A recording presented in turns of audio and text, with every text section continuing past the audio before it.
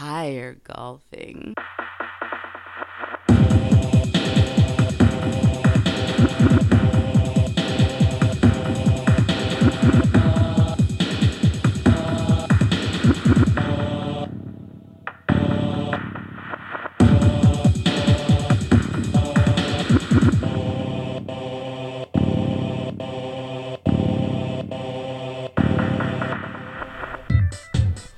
What up, everybody? This is episode 6 of the Higher Golfing Podcast. Welcome. I'm here with Alexandra Underhill. Hello there.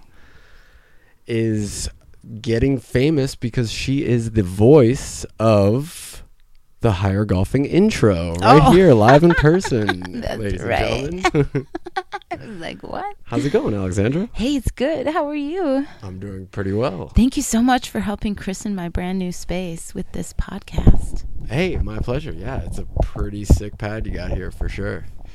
It's pretty big, wide open. It's like it seems like an art studio more than it does an apartment. Thank you. Yes, that's what it is. Yeah, it's cool. It's We live with a bunch of artists and creators and builders and makers and then Jeff, who's a nurse. Nice. And you also do a lot of art yourself, right? That's kind of how you get by, I think. I do. I'm a performer, actress, and author. Still dancer, circus performer, costumer. Raw food chef. Wait, slow down. Say that. It was still dancer, circus performer. Oh, okay. And raw food chef. Right on. As well. I have a book out called Alternation, and it's about recycled clothing and how to take your clothes apart and put them back together and create your own style before you just dump it off at the Goodwill.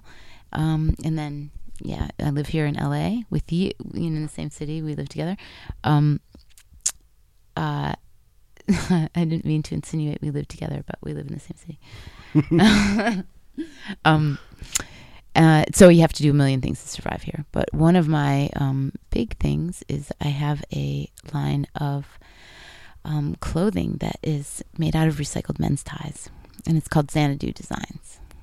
Yeah, that's pretty, you make some pretty badass stuff, I gotta say. Thank you. And you can check all that out like online, right? Yeah, like, artofxan.com. Art and then of Xan, spelled with an X, right? Art of Xan, Xan. Yeah. ARTOFXAN .com or artofxan@gmail.com. Yeah, it's some pretty, like I said, badass stuff. And you sell it at like art shows and like. We just had the Pasadena Art Walk this past weekend. What is the date today? Today, geez, I think it's now it's the 8th. 8th. So we had it the 4th and 5th. So this past Saturday and Sunday. Nice. But I do a little bit of vending. I have an Etsy shop, but mostly I do commissions and then word of mouth. Right on. Yeah. So, I mean, those, like the things that you make sell for quite a bit, right? They like sell, you get like $100 pot, like. Well, I'd sell these cell bags for $60, and then the bustles are really high priced, $400 because there's so much work that goes into them. Yeah, I mean, all this stuff looks like it's got tons. No, of and a lot of it I try and keep reasonably priced, but and it's all recycled out of. It's all upcycled and recycled, and it's post-consumer ties, so they have to be used first. Because my thing is, I feel like my purpose on this planet is to take what's here and make it better. So that's what my book is all about. Taking what you've got and then creating what you want out of it. But the men's ties, I'm trying to invite people to wear ties every which way, but as a noose. The noose represents the whole corporate world. And so I kind of like the idea of giving an inherently masculine object, such as ties, a beautiful and sexy feminine twist. Do you ever think about using nooses as clothing design? That might be... No, but I love the art of ropes and knotting, like shibori. That's really beautiful. The monkey fist was always my favorite. Have you seen that? It looks cool. No, I haven't, but there's It's like some sailor's knot, I think. Oh. Yeah, I don't know. I saw it in a museum a long time ago. Thought it was cool. Monkey fists. No, I don't even know it. Yeah, we should Google it. It looks cool. The computer's too far away. Well, right on. And so you must have pretty sweet Burning Man gifts. Yeah, actually, that's where the idea was birthed. I had a boyfriend from England, and I wanted to make him a burner outfit that was very classy and like just proper. So that's where I got the idea for the men's tie collar, the loopy collar, and then attaching it to a vest, a men's vest. It's for that classy section of Burning Man. You know, where they have like tables and chandeliers and. Absolutely. Absolutely. I think it's sponsored by Krug Champagne, right? Krug? Is that how you pronounce it? What? The Burning Man swanky part? I don't know. You don't remember there was like, they shot like a commercial out there or something and everyone was all mad? I think it might have been Krug. I don't know how to pronounce it properly, but the K brand. Yeah, I think it's Krug or something like that. I don't know. That's another thing we could research too. But it's actually the middle of the night, yeah. Yep. And we're busting this out. You know? And so also you went on the darkroom retreat. That's another thing that is slightly out of the ordinary. It's not really ordinary. You're not a very ordinary person, I would say. No, very not ordinary. To make your living off of recycling things and making pretty sweet stuff. If you check it out online, it's definitely pretty radical stuff. Yeah, definitely. And then so this darkroom retreat. Radical. So like so darkroom retreat. Describe it from like the ground up. Like what? So okay. I heard of. So all we know right now, it's in a room, allegedly, and then the room is most likely dark. And but and you retreat. And then so you retreat to a dark room. Absolutely. So it's in Chiang Mai, Thailand. It's called the Darkroom Retreat with Jasmuheen, but it's on Montauk Chia's sacred grounds of the Thai Tao Garden. It's in Chiang Mai, northern Chiang Mai, and you spend 9 days. You begin at night and then end during the day. So that's 9 nights technically, but 10 days in darkroom retreat. And it's dark. You can't even see your hand in front of you.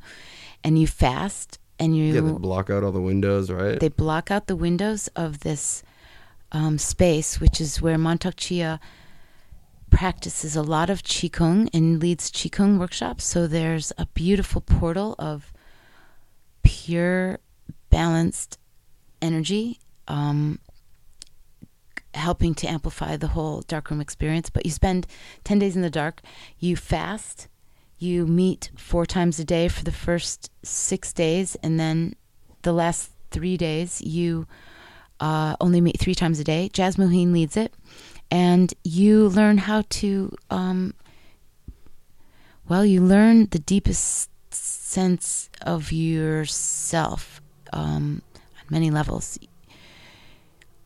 Being in complete darkness, you can feel everything.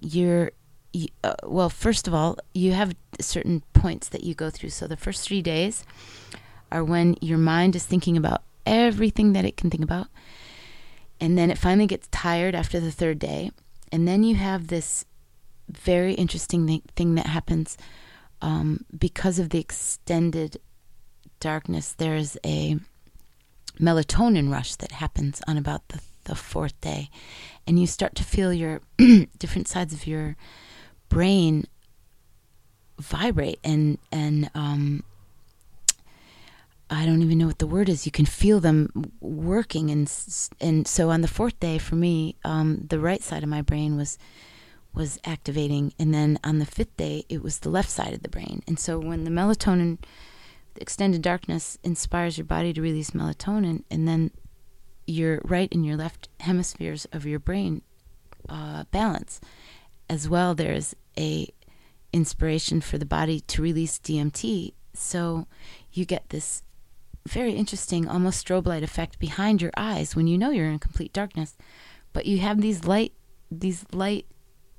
angles shooting in from like the right or the left side of your eyes. It's the strangest thing. And then you have this flickering. And we were just re-listening to a recording of me and my two roommates talking about our experience on the last night. And we were talking about this eye flickering. Where were they from? It sounded like they had interesting accents. Yeah, I had two roommates. Valeria she was Russian, but she lived in Phuket, Thailand. And then this other goddess from Italy. I'm forgetting her name right now. And it was wasn't there 40-something people that were there? There were 44 people there, so there were 4 rows of 11 mats. Did you bump into each other a lot? Occasionally, yeah, you did. Not a lot, but occasionally. Okay. But so the idea was that you come in the first night, and there are lights on for 5 hours, so you're able to come in and see where your little apartment. It was a building with condos. It was a square building, and around all the edges on the first and second floor were condos. So you were assigned a different room with or without roommates, and you all got to go there 5 hours early so that you could choreograph where your mat was. You choose a mat, how to get from your mat to your room, and then how to get from your room to your mat, and then how to get to the water, to the juice, whatever you might need. Stairs, how to know where the stairs are. Oh yeah, and there's no food, right? No food. That's and fasting. No food this whole time. You're fasting. Fasting. That's so hardcore. It's amazing. What did you eat? Totally what was the last meal you ate before you went in? Were you like, I better eat a ton of food? No, I wasn't. Yeah. I was eating salad at that point. I think salad and a lot of chia seeds and juice. And training my stomach. But I did a whole bunch of healing. See, the beautiful thing about doing an intense retreat like this at Tao Gardens is an internationally renowned healing center. So while I was there, I was able to do all sorts of cleansing, liver cleanse, colon cleanse, blood cleanse, all sorts of massages and organ massage, and just amazing stuff.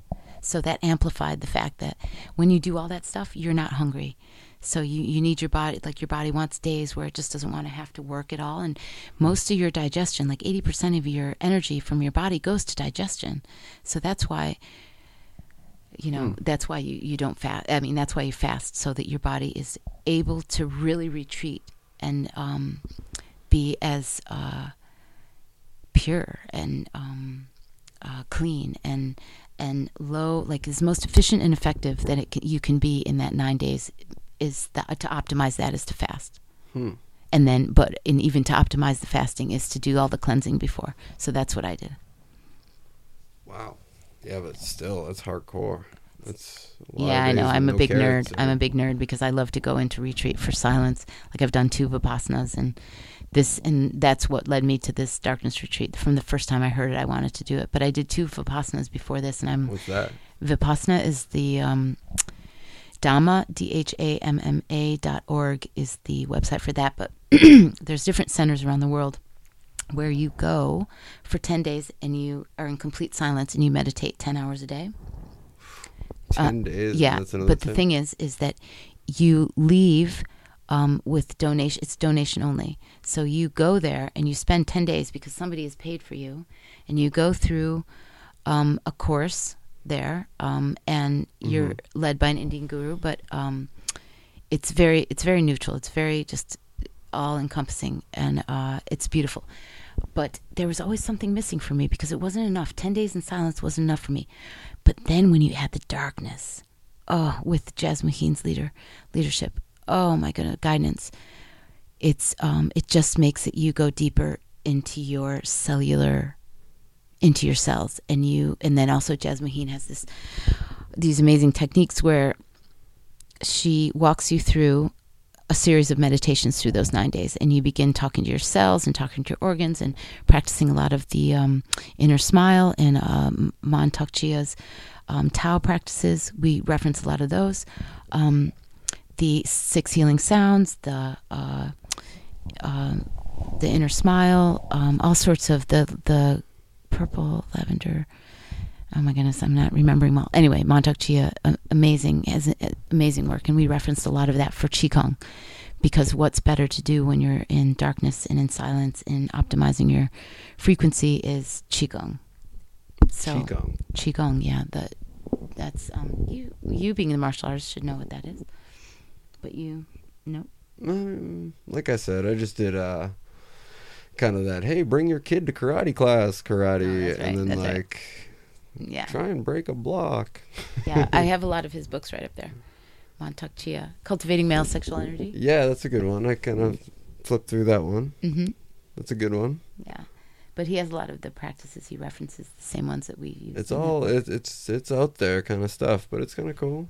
Yeah, it's ancient. It's actually ancient. Huh. Yeah, many thousands of years. Yeah, all that the Chinese stuff knew what like they were that. doing when they were figuring these things out. Anyway, yeah, so that's what I just did. The dark room, but I'm a big nerd because I love to go into retreat. But again, the darkness just amplifies everything. So that was it for me. So from Vipassana into darkness, this is not my favorite thing. Because, I mean, man, we live in the city. This city drives you almost to suicide. So I do things like that to balance out living in the city, you know? Yeah, this city definitely is fast-paced. Cutthroat. Yeah, cutthroat. It's a hustle, you know? Oh, yeah. It's definitely a hustle. So, you know, it's a hard hustle. So you got to work hard, play hard. You work hard, retreat hard. Yeah. Work hard, or, you know, like hustling equals deep retreat to maintain balance. I don't think I've ever retreated. I think really, you've never done anything? Burning Man. Burning Man is a retreat. It's Definitely a spiritual experience. Yeah. So how many years have you been? I've been 10 years. How many years have you been? Years. God damn, I've been 5. 5. So, okay. How did you get into Burning Man? How did you first hear about it? How did you first hear about it? What first drove you there? So I lived with these dudes in Tahoe, and I would go back. They were from Santa Rosa, California, and so I went back with one of my homies, and we were kicking it at his trailer park, at his Wait, the ones I saw in the video? Yeah. We were kicking at his place and kicking it in a hot tub, and his sister was like, "Oh, you gotta go to this festival called Burning Man," and she went to the Wheels of Time one or something like that. So it was this was 04, 03, and so she was like a core burner, you know. She went back in the day, 2001, 2002, 2000, I don't know, somewhere around then. 2000. And so she was telling us about it, and I was and she's just like, "Oh, there's all these naked people. It's crazy." No, 86, right? What was your first year? Mine was 2000. Ooh, what was the theme? I don't even remember. All I know is that I was Giggsville. I camped in Giggsville for 4 years. Because the people that brought me there, my sister, my dear friend Allison Cohen, she was like, "You have got to come to this. I'm buying you a ticket. You are coming. You're camping with me." And she made me go. And I was like, I don't know. And then it was like glamping in the desert and glamping. It was camping totally with lots of glam. Oh my gosh. And I was like, oh my God, I can't not be here. And I felt like it was the revolution. I felt like it was the revolution when I first went. That's funny. That's exactly. And now all of these burners are now for Bernie Sanders, who is creating another revolution. So that's interesting. Yeah, but it looks like Hillary got the nod. Let's even skip the politics because I don't even want to go in that direction. Really? You don't want to talk about Donald Trump and how great he is for the country? No, because the whole thing is a charade. Isn't it crazy? It's like theater. Scary. It's theater. Yeah, but it's like theater that controls public policy. I know it. That's what's so crazy. That's why it doesn't even, it feels like you can vote as much as you want and try and rig the votes or create whatever, but it doesn't seem like it matters because whoever. I know. Who are these people that are voting for these people? It's just weird. No, it's all rigged, I think. But anyway, let's keep on to a healthier subject. We started off great. Yeah, so you were just getting into the dark room, with, you were these search around for 5 hours, did you count your paces off, 17 steps to the bathroom this way? Yeah, I had 11. They had, balloons set up too, right? Yeah. So you have, picture a square, and then you have 2 rows of 11 mats each. So 22 mats with a center lane, which with a piece of tape on it. And then on the other side, there were 2 rows of mats. And at one end, the entrance had. Oh, is that affecting it? A little bit. Okay. I think. The entrance was covered because you go into a space, you stay there for 9 days. So where the exit and the entrance was, there were tables for juice and water. At the opposite side of that, so if you walked in through the entrance, went straight, you'd go up the stairs to the second floor. Stairs had to be tricky to deal with. Dark. Not really. But you had balloons in front of the water stations, the juice station, and the stairs, so that when you get there, you know where you are as a point of reference. So those would be the 4 points. And I counted. So I had 10 steps from my mat to the base of the stairs, and then you go up the stairs, and then it was 22 steps to my room. But after a while, I only counted the steps from the mat to the stairs because everything else was just sensorial. And then my room was on the second floor. So one of the meditations, because your body, when you cleanse your body through fasting, most of your joints and ligaments hold most of the toxins. That's why as you get older, you start not to be as flexible.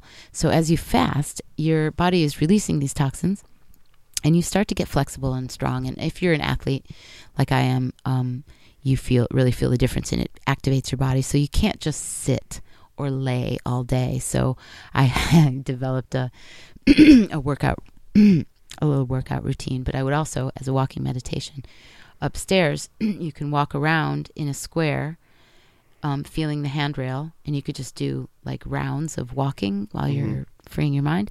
And then you'd walk backwards, and then you'd switch sides, and then I ended up. Our room was in a corner, so I'd pull off and do my sit-ups and push-ups and stretching and this and that. But anyway, that's another effect of fasting and retreating. But the darkness made you feel, when you stretched, you felt your cells. You felt a different level of flexibility, but on a cellular level. But I can imagine, like, because you're not taking in the visual input, so it's like all it is. Or the distractions, because when you're meditating, like I was comparing Vipassana, which is in light, to the darkness, is it just amplifies everything. And, like you picture static, like on the TV, you could feel that all the way down to your DNA, and you could have a clear conversation with your DNA. I know it sounds crazy to probably a lot of your listeners, and I don't know how to explain it any deeper, but if you're a meditator and you feel, and you know your energy of your body and your different frequencies and the levels of that, I guess that would be equal to when you're in love, or when you're just really, something just rocked your world, and your energy is zinging and amplified. That's how it is all the time. But not in a way that makes you need to like be breathing hard or whatever. It's a bright, like your breathing is very slow and calm, but your energy is zinging. You can feel when you're breathing, like, and this also will reference on the last day when you first walk outside after 9 days of darkness. Yeah. Because that is a trip. But when you're in the darkness, starting from like the beginning of the first day, as you progress towards the 9th day, you're getting more and more and more zing and more clarity and more weird dreams. And also people would come up from the past, like I haven't thought about them in years, in 20 years or something, and they would come in my dream, or I would think of them. And that's another thing, is when you're in complete darkness, what's the difference between dreaming and wake? It's very interesting, that transition, because wow, yeah. Because it was a flicker of my pineal gland. It was like the flicker of that gland in the center of your head, where the DMT is released. And it would be so fascinating to wake up, because you'd go in and out of sleep on your mat. And the only way, like that transition point was a little flicker in your pineal gland. It was so crazy. Yeah, like when you wake up and open your eyes, you still don't see anything. Exactly. still like your eyes are closed. But you're hallucinating because of the DMT release. Really? So yeah, that's what's so crazy is you start to get these visions, and then you get so lost in your visions. Like, you know, when you're sitting there daydreaming and your eyes fog out or fall back. Well, when you do that in darkness, it just you get these weird swirls of color, and these rainbow colors swirling, and different eye shapes and sacred geometries, and it's so crazy.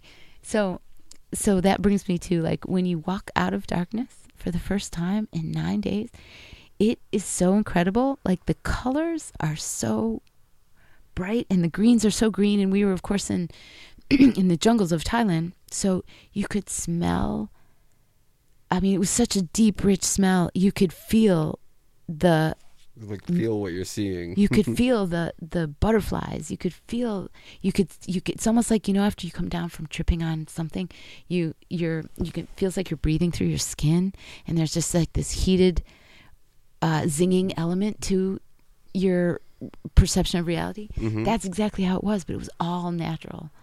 Damn. You know, because of the 9 days. It's just the extended darkness. It inspires your body to release overwhelming visual stimulant, like, absolutely. And sight is like the main stimulant, you know, like most people like that's like the, you know, you look, you know. Yeah. It's not like you look at everything, you don't like taste everything, or yeah, so when you take everything, like, but you do look at everything, like you.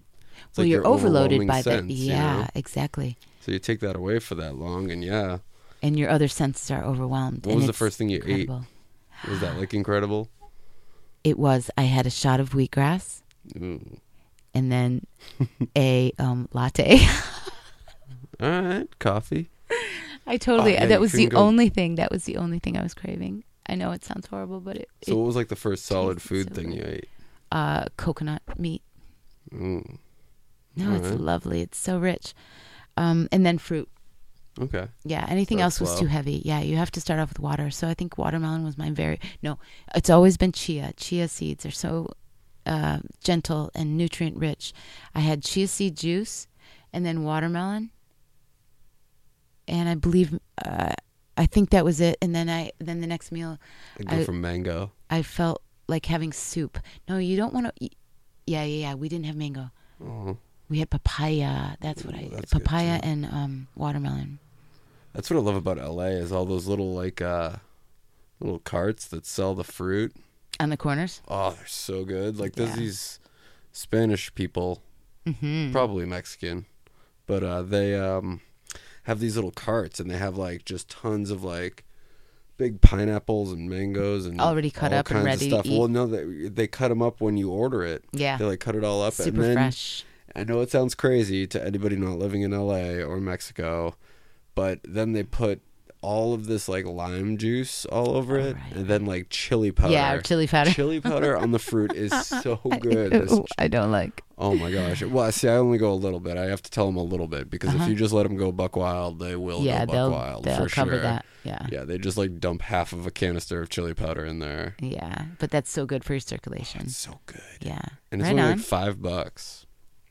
Right on, but that's for like a fat bag of fruit. That's handy, and that's like anywhere in LA. Like, I don't think a lot of people know about that. Not unless they travel the world. A lot of people know about In-N-Out Burger. Not a lot of people know about the fruit. Yeah, I can't do that anymore. Really? Every once in a while. I haven't had one in a while. The line is too long. Fuck waiting in that line. I know, right? Well, what do you do? Drive through or you walk in? Drive-through. Dude, I mean, sometimes just walk in. It's so much easier. Every time. I've done drive-through twice, and I lost my patience. So. Oh, it is brutal. You wait for so long. I think In-N-Out Burger is the only fast food chain that like creates traffic wherever it is. Dude, that's right. There's like serious. That's right, because you know the one that I can't go to because I can never find a fucking parking place is the one on it's over by you. Sunset. The one on Sunset is murder. Oh, dude, right near Hollywood High, right? Oh, yeah. Okay, there's two. Because the other one is off the 101 on Ventura. No. There's one on Cahuenga. Yeah, Ventura, near the 101 entrance, near Cahuenga. That's Cahuenga, yeah. Yeah, oh my God. Yeah, that one's it's they're horrible. all nightmares. Not the one in North Hollywood's okay. Not the one in Pasadena is a dream. Really? Oh my God. No, it's not in Pasadena. Yeah, it's in South Pasadena. It's off of oh fuck, I don't know the area well enough. I just moved here. I mean, yeah, Pasadena's close. Anyway, I'll take you to one where you don't even have to wait. If you walk in, you wait in line for maybe 10 minutes at the most. And so for people who don't know, the coolest thing I think about In-N-Out Burger is that the fact that they only serve hamburgers, cheeseburgers, or double cheeseburgers. That's it. And then the milkshakes and fries and stuff like that. But that's it. No like chicken burger or like fish patty or like McRib or some bullshit where they're just like trying to sell you some low cost food. Burger. It's like, every single person that's waiting in this like god awful lines are getting the exact same goddamn thing. 1, 2, or 3 of the same goddamn thing. The number 1 is a hamburger. Number 2 is a cheeseburger. Number 3, double cheeseburger. But then there's like a secret menu too. I know. What is it? Do you know by heart? Yeah. Well, I don't know all of it. But name as many as you can. You can get like lettuce for the bun. Yeah. I think lettuce wraps. Animal style is the most popular one, obviously. What is that? That's when there's like caramelized onions and like some special sauce, which I think is like Thousand Island. Oh, that's the one that I get every time. Then Animal I don't call it bomb. that though. Huh. And then there's like, I forget. You can get like a bun only. You can get up to like 100. I think you used to be able to get up to like 100 by 100, so you can get like 100 patties stacked up. But I think they like cut it out because some kid did it like one time actually. Wait a minute, is that for real? You can get like you can get as many patties with cheese. You can get like a 10 by 10 if you want. That is 10 patties and 10 cheese. I know it's too much. You are asking for your colon to explode. What is a triple double? What is it's that? Like 3 patties with 2 pieces of cheese. It's okay. So good. But it's like such a massive fucking meal. I bet it's a mess. Oh my God. I could just one patty is such a mouthful for me that that's as much as I do. I've never even had any more than that. Really? Yeah, I can't fit it in my mouth. The triple double's good. How do you fit that in your mouth? You gotta like eat the top part, then the bottom part. Oh my God, just a mess. Do you have to wear a bib for that? Mess. No, you just use the box. You like eat over the box. Okay. Yeah. We'll have to go. I want to see you do that. Actually. Yeah. Yeah, I do. It's I don't know how to picture it. The triple double I save for occasions like after Burning Man or like if I'm like starving, like I really don't go to In-N-Out Burger that much. Fuck that place. Fuck their fries too. Like I know they're like made out of potatoes. Like I know that they're clean and all, but I don't really like their fries. I do like In-N-Out Burgers though. What are? I like fries that are bad for you. Like McDonald's. Nope, I haven't had McDonald's in over 8 years now. Wow, really? Yeah. Good for you. Well, then what are the best fries? McDonald's, for sure. No. I miss McDonald's fries. What about Burger King? Burger King has some good fries, too. Like, they changed their recipe, like, back in the day. And then it was way better. It's, like, really good. Wendy's are pretty good too. Any French fries are good. I fucking love French fries. I know, but they're all like they're so toxic for you. Yeah, they're cooked in oil and stuff. Yeah, but you know where on York Boulevard in Highland Park there is a place that has sweet potato fries, and they what? You don't like sweet potato? I don't like sweet potato. Oh, not my thing. Oh, they're so good for you. Weird. Yeah, but sweet potato is so good for you, honey. Is it? It is. Pregnant women, sweet potato is just so nutrient rich compared to the white potatoes. Ugh. Yeah, I have potatoes. But you don't like feta cheese either. You're missing out. Yeah, I don't like a lot of stuff. You are missing out. I mean, I actually do like a lot of stuff. You know what I do like potatoes though. Of course you do. I had potatoes like every day growing up. My dad was from Ireland. No, that's right. Say, when I went to Ireland, I couldn't eat any of the food. It's all dairy and potatoes. Yeah, it's so good. Oh my gosh! God, I got so sick after that. When I went to Ireland, and I get there, I'm all jet lagged, and we go out in the morning and get this breakfast that came in a box, and it was like by far the best breakfast I've ever had in my entire life. And they have like this stuff called brown sauce. There's like there's no good breakfast sauce that I ever grew up with. Like people, you put ketchup on their eggs and stuff. Yeah. But I never really liked any of the sauces for breakfast. Brown sauce is definitely what is it? the breakfast sauce. I don't know. It's like brown, and it's a sauce, and it's like kinda, is it like that red squeezy stuff that you brought back from Budapest? Red squeezy? No. That's you know that red stuff you put on eggs. Yeah, that's like a weird paste, but that stuff's good too. But no, brown sauce is like it's almost like steak sauce and ketchup, like A1 combined, sauce, sort of. But it's got like this weird tang that goes like just perfect with like everything. sausage and eggs, and it's so good. Brown sauce, I would highly recommend that to anybody out there for sure to try. It's like the missing breakfast sauce. But yeah, that was in Ireland. That was one of the best breakfasts I've ever had. Awesome. Yeah, had a good breakfast in Denver at the Denver Biscuit Company. What is it? What would you have? Just a biscuit and bacon and eggs, but the bacon was like so good. Like it was like crispy and it melted in your mouth. It was like the best of both. I don't know how they did it. It was just like, and they had this like strawberry rhubarb jam. Oh, I love rhubarb. Do you really love rhubarb? The shit. Okay. Yeah. I don't really. I'll fuck up some rhubarb jam. I've never had rhubarb jam, but I used to have strawberry rhubarb pie. Yeah, that's what it is. Yeah. Yeah, but the rhubarb doesn't taste like anything. Maybe it's much. But it adds something to this. Maybe it's the strawberry. I like strawberries. Okay. All right. Wait, you said something. Oh, breakfast. So yeah, I don't do much for breakfast. Yeah. That sounds really heavy for me. Yeah. Yeah, but you have a different metabolism. I usually go Chobani. Chobani? Yeah. What's that? Oh, yogurt? Yeah, Greek yogurt. Oh, right on. It's pretty good. I do chia seeds. That's my breakfast. Yeah, you talk about chia seeds a lot. I love chia seeds. What? I mean, chia. I don't think I've seen them. Have I seen chia seeds? I don't know, but I'm picturing like sunflower. I'll let you try seeds. some. No. They're like little these. But like just the inside. Little seeds, and then they gel out. So they're a good gelling. Oh yeah, you've made me. I made you chia seed pie, pudding pie, that was chia really seed good. Pudding pie with the coconut milk. Yeah, it's really good. Yeah, dude, that's a great breakfast. Yeah, but anything chia seed for me. Nice. But you know who says the same thing? Ronda Rousey. Really? She will not train unless she has her chia bowl every morning. Well, she's not fighting until like 2017 now. Really? That's what she said. I mean, she said she got injured or something. Or something happened. I don't know where she's not fighting. Isn't that interesting? Hey, somebody put on a Facebook post the other week. Cyborg made weight. What does that mean? Who's she fighting next? I wonder. I haven't heard who she's fighting next. I thought that it was getting like she made weight, like she's gonna fight Ronda. Beat the fuck out of some poor girl. Oh. I mean, in her UFC debut. She's really? Just like Cyborg's just like a. She's a scary, scary lady. But she's like, is she? I've heard people reference her in that she takes hormones. Is that why they call her Cyborg? No, I think that's her name, Chris Cyborg.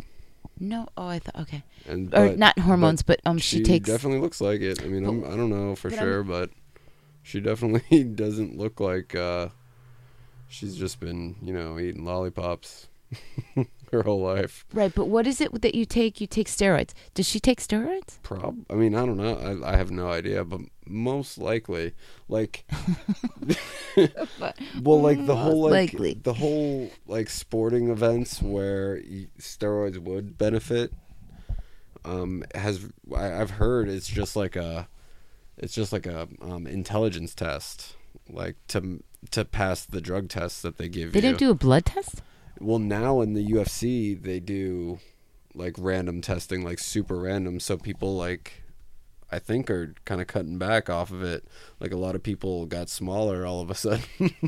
And because they're starting to do like these random drug tests where they show up at 6 a.m. on a random day and test people. So really? That's good, but before that, it was just like an intelligence test. Like they knew when they were coming. So you could just cycle off at a certain time. Mm-hmm. So it's just like, as long as you're paying attention, you basically have to do it to compete, Mm-hmm. Which is fucked up, but yeah. Anyway, because I've seen Chris Cyborg. She's a scary chick. She looks like a dude. She looks like a dude. I mean, I don't know. Maybe it's just like she got genetics like that. Is she Brazilian? Yeah, I think so. Okay, I don't know much about her. Yeah, she looked good in that fight. She beat the fuck out of that poor girl. Oh, bless the poor girl. I know. She looked like she was going to try so hard too, but then just I mean, it's just like a different. Yeah, I'm curious to see what would happen with Ronda Rousey and her, but anyway, I love Ronda, so I think she'd get the fuck beaten out of her. do you think? I do, unfortunately. Really? Oh. I mean, I don't know. Like, maybe not. But like, is Cyborg an MMA fighter or is she a boxer? No, she's an MMA. She just made her UFC debut. But what did she debut?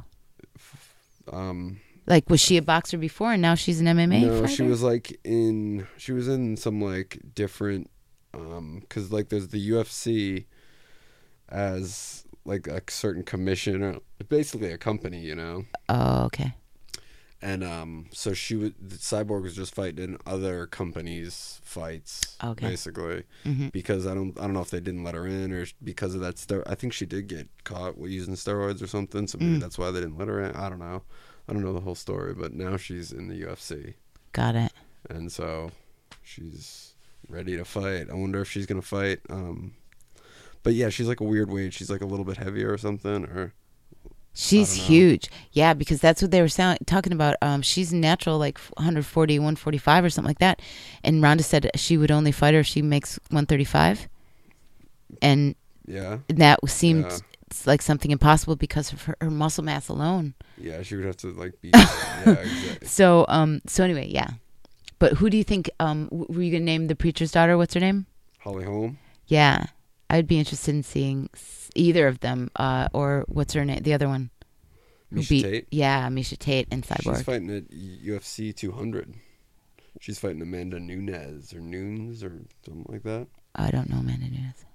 But UFC 200 is going to be fucking huge. And I had to curse before I said huge because it's going to be huge. Oh, where is it?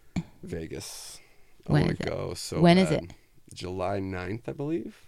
Ah. And I mean, that's the biggest card in history. It's like every division's like best fighters are fighting. It's ridiculous. Huh.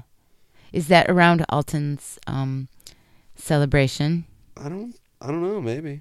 Cuz he hasn't given me any specific plans of you talking about a bachelor party? Yeah, cuz he mentioned the bachelor party. Yeah, I'm sure he's going to have one, but congratulations, Alton, and the goddess to be his wife. That is the only time I've ever been to Vegas is with Alton Boogie Williams. Really? Oh, yeah. Oh, I bet that was crazy. That was ridiculous. He somehow got us a party bus and went to a strip club and then left after like 2 minutes for some reason. Like, he like ended up getting into a fight with the bouncer, and then we bounced out, and then I don't remember the rest of the night, but it was insane. He's a crazy, somehow got this like huge hotel room, and we're up there partying with all these people, and then like, that's awesome. It was insane. Wow, Alton has that magic. He really does. Jesus Christ. It was just insane. Hey, speaking of that, all these people, it was crazy. When does he perform out next? I don't know. He just actually flew back to Detroit. He's gonna go back, spend some time with the fam, and then come back. But he might have shows out there. That's where he does most of his comedy shows, or most of his shows. Oh, I'd love to come out and see him here. Well, and he's in Smoke Club too. He's in that group, that like rap group. Oh, okay. I don't know that group. He does all the songs at the end of the podcast. Yeah, I heard them recently. They're pretty good. Dude, he's badass. He's got a lot of music. He's really good. It's cool to like. One time we went to this rap battle here in LA. It was so LA. It was such an LA place because like you go in and it's like all these fools who are like starving for attention or like starving for like, you know, that role or that like breakthrough, and they're all just like scared shitless. You could tell like it was cool to be like the one dude there that really wasn't trying to be a rapper. Like wasn't trying to like prove anything because I got to just watch and like kind of make fun of everybody to myself. Cool. But Alton fucking killed it. Like, yeah. When he finally got the mic and like fought it off of the 100 other dudes that are all like like fighting over each other to try and like. Oh, it was ridiculous. It was a ridiculous show. Like people are just. Were you the only white boy there? No, there was other white hipster dudes there for sure. But like when he actually got the mic and like actually like rapped like he had the whole place doing like that Eminem 8 Mile thing. I was just gonna reference that. Yeah, like, I swear, like, right on. It was crazy. Right like, on. To hear how shitty everybody else was, and then like when he got on there and was actually freestyling and like killing it, but then he like dropped some like stuff he wrote too, like and like dude just had the like he's definitely like a crowd. Like he knows how to like work a crowd and like work a stage. Definitely does. And like get a crowd pumped up just by being himself. Like, yeah, he's funny. Yeah, he's got multiple personalities going at the same time. Yeah, and he can definitely like, control that on stage. Like absolutely. But most importantly, I've noticed about him is his timing. Yeah, and even like just chilling like with friends, like he'll like be on stage basically. Exactly. Like he'll be like running the conversation, just like it's funny to watch. Yeah, it's I hilarious, know. dude. Just him storytelling and yeah, that's an art for sure. Yeah, for sure. Have you met his fiance? No, I haven't been back to the D at all. I haven't met. I'm curious to know what kind of woman compliments him. I want to. I gotta meet his little daughter. His little daughter sounds. Oh, he's got cute. a daughter. Oh, yeah, bless. she's so cool. Aw. Layla, shout out to Layla. Does Layla rap already? Oh, I'm sure. I don't know. bet you. Oh, that's awesome. Yeah, she's cool. That's awesome. Wow. Well, what a nice, well-rounded conversation we've just had, huh? Yeah. Oh, yeah. All the way around. We've talked about the darkroom experience. We even threw a little Burning Man in there. Yeah, but we threw some MMA and some that's friendly reference. Like, it's awesome. Where else could we take it? So how about the physics? We haven't talked about particle physics nearly enough. Oh, yeah, you're right. So allegedly, not quite sure where you're taking this, Walter. More around magnetism than gravity. No, I'm just kidding. Oh, jeez. No, I'm just referencing. Now you're making me have to go to the Dr. bathroom. Dr. Jamal was cool. Dr. Jamal was cool. Yeah. Hey, but you know who I want to give a shout out to? Him more. Who do you no, want to you give a know shout out to? who? It would be interesting after you look at all the information I sent you about Dan Winter and the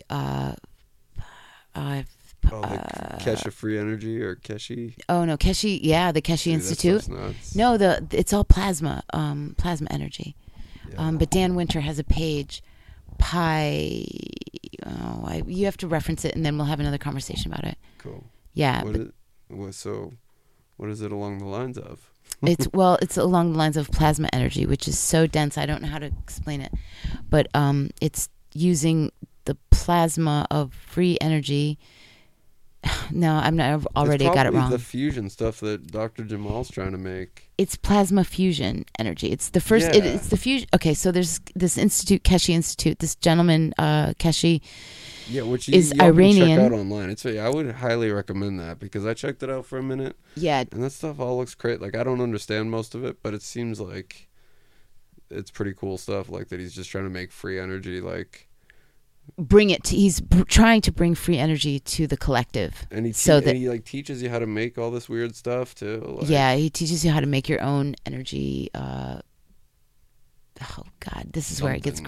Yeah, energy manifester. I'll just call it a box that manifests it. Yeah, but it's like taking free energy, which is plasma. I'm just getting into a hiccup now. But so what is it? It's like KeshiFreeEnergy.com. No, it's just Keshi Free Energy.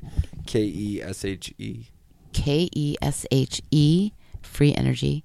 But I would just Google that because there is multiple. Or Keshi Institute because there's multiple Keshi Institutes around the world, which is what Dan Winter. If you go into, we should have referenced this website. Because he has a free energy tool that's a healing tool. And the way that he explains it is, well, one thing that he says, I don't know how he explains it. This is why we're going into that gray area again. But he's invented a healing tool that's based on ancient Egyptian designs and has a website all about it. And he says that he's helping the Keshi Institute to bring the free energy to the collective. And they're doing it all by the patents and by like a way that you can't deny it. They're doing it all legally and securely and working with the government. Well, that's what Dr. Sharir said that was the toughest part was not only having like the money to get a patent and like Also, waiting. Patents take years. Well, what he was saying is once you apply for it, then you could start to run your experiments because you have like 1 year of being like having it protected, like while it's pending, I guess. Yeah. And so so he said that's not even the toughest part, like getting the patent.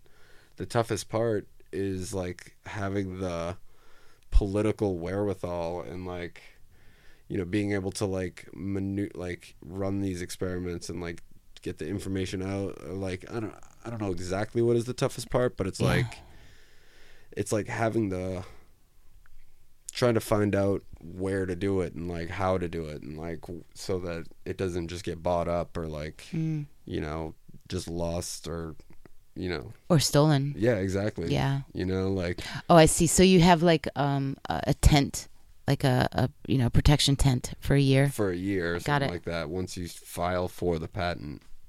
Interesting. Because my dad was a civil engineer, and he had many patents on his designs, but he said they took up to 6 years to get. So it just depends on what field. But Dan Winter works closely with a lot of, I don't even know how to describe him. He's like a physicist who will describe what one being, or like spiritual people call ascension, he would call DNA implosion. So he's got some really interesting views, and they're all based on scientific facts, and everything is documented, and he's very logistical and almost I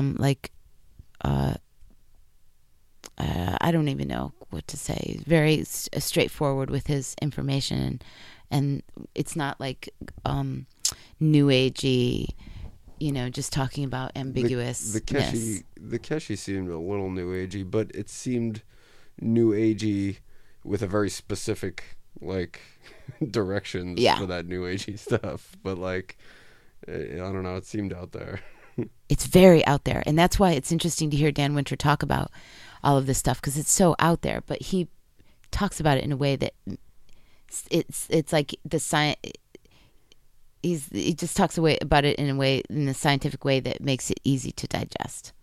So, but anyway, I encourage you, because then let's have another conversation about that. That will be another holographic conversation. Podcast altogether. Nice. All right. Well, how much time have we? I don't know. I can't. I don't know how to use this fucking thing. No. I just hit buttons and hope it all falls online. I don't know. You're still in the elementary stages. Yeah, a little bit. It took me. It was funny. It took me like a half an hour. Okay. Well, it has to be at least an hour, because remember last time we time checked, it was 12:48. Oh, really? Yep. And now it's 1:45. 1:45. No, well. I think, didn't we time check before the podcast started? So it's probably like just under an hour right now. Oh, really? Oh. Yeah. It seems like so much. That's a good amount of time. I don't know. We can wrap it up, or we can keep on going. It's all gravy. All gravy. Yeah. Okay, well, how about we make a transition? A transition. Yeah, like can we like stop and have a bathroom break or a smoke break? And then well, I think this is a good first one. I think we should probably, just wrap it? I think so, yeah. Okay. I mean, it was well-rounded. I think so. Yeah, like you were saying, like, I mean, but it was mostly serious. Your podcasts are usually funny and silly and include lots of swear words. Well, they usually we didn't really do that, in the caddy, like during the John Holly episode, I had a caddy walk by with his pants down. Oh, really? And so it's a little bit different of an environment. Fascinating. Yeah, it really was. Oh, but I bet you I know what point that was. You were like, "Oh God, can't unsee that." I think I remember you saying that, and I was like, "What is he talking about?" So thank you for telling me that. Yeah. Aw, I'm sorry stuff. I missed that one. Yeah, I'm gonna get that fool on the podcast. But you know what? I want to do another with podcast. His pants on. But I want to do another podcast. No, I'd like to see his pants down. I want to do another podcast at the caddy. It would make it very interesting for me, especially if that would be. Are you sure you can handle it? I think so. Yeah, it's pretty gruff down there. Yeah, but I'd love to have a taste. Bunch of hooligans. I'd love to have a taste. I'm kind of thinking I want to set one up during a poker game. I think that would be pretty funny. Oh, that would be great. Those guys get rowdy. I bet they do. But you mean just record and don't tell them? I don't think that would be hard. I don't think I would be able to do that. Really? Yeah, I think it would be tough because the microphones would be in the way of the cards and people would be, spilling beers on my computer. I know. What was I thinking? Look at me holding this big, huge thing. Yeah, that's a sweet little setup. Nice and portable. Totally. Hey, it's effective and efficient, dude. Hey, I recorded one of them in a goddamn Burger King. I know. Worked. But you know what? Maybe, it worked. Wasn't the best audio quality. You could hear the people in the background, but it worked. Totally worked.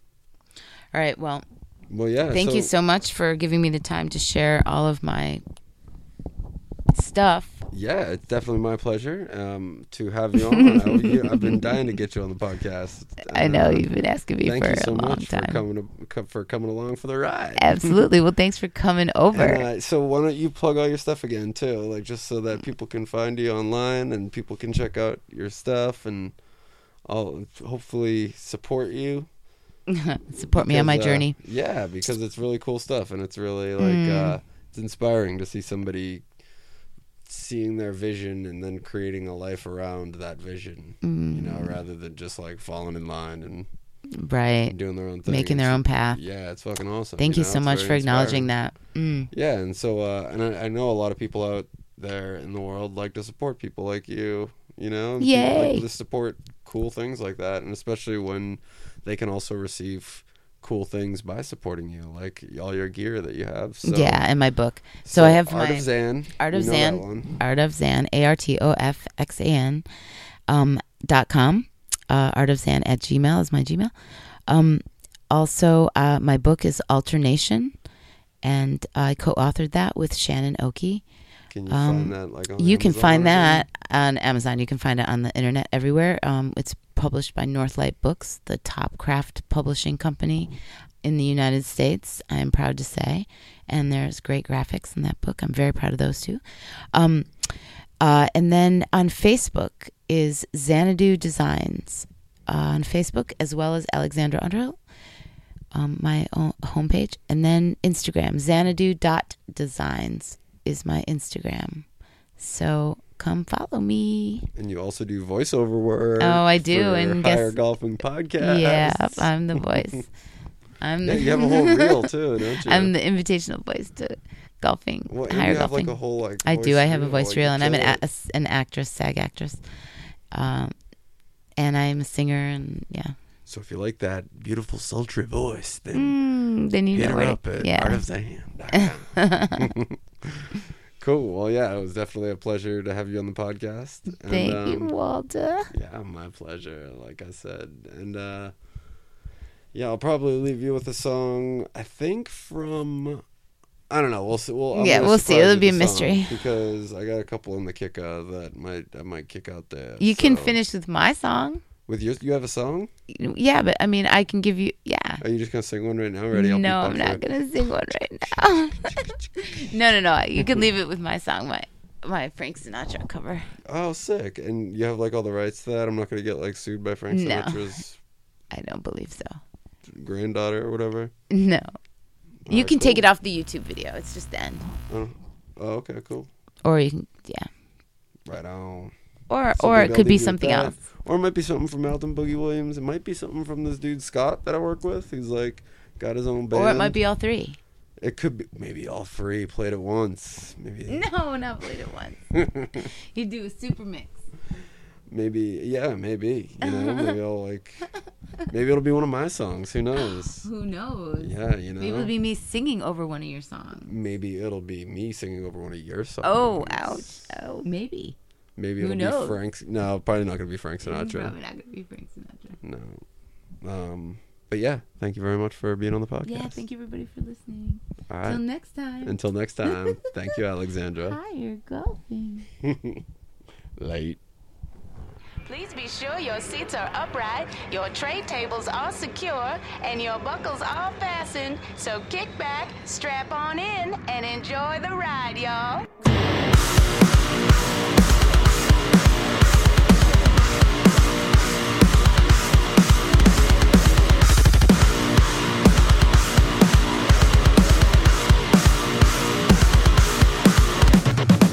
You need to learn when it's time to calm down.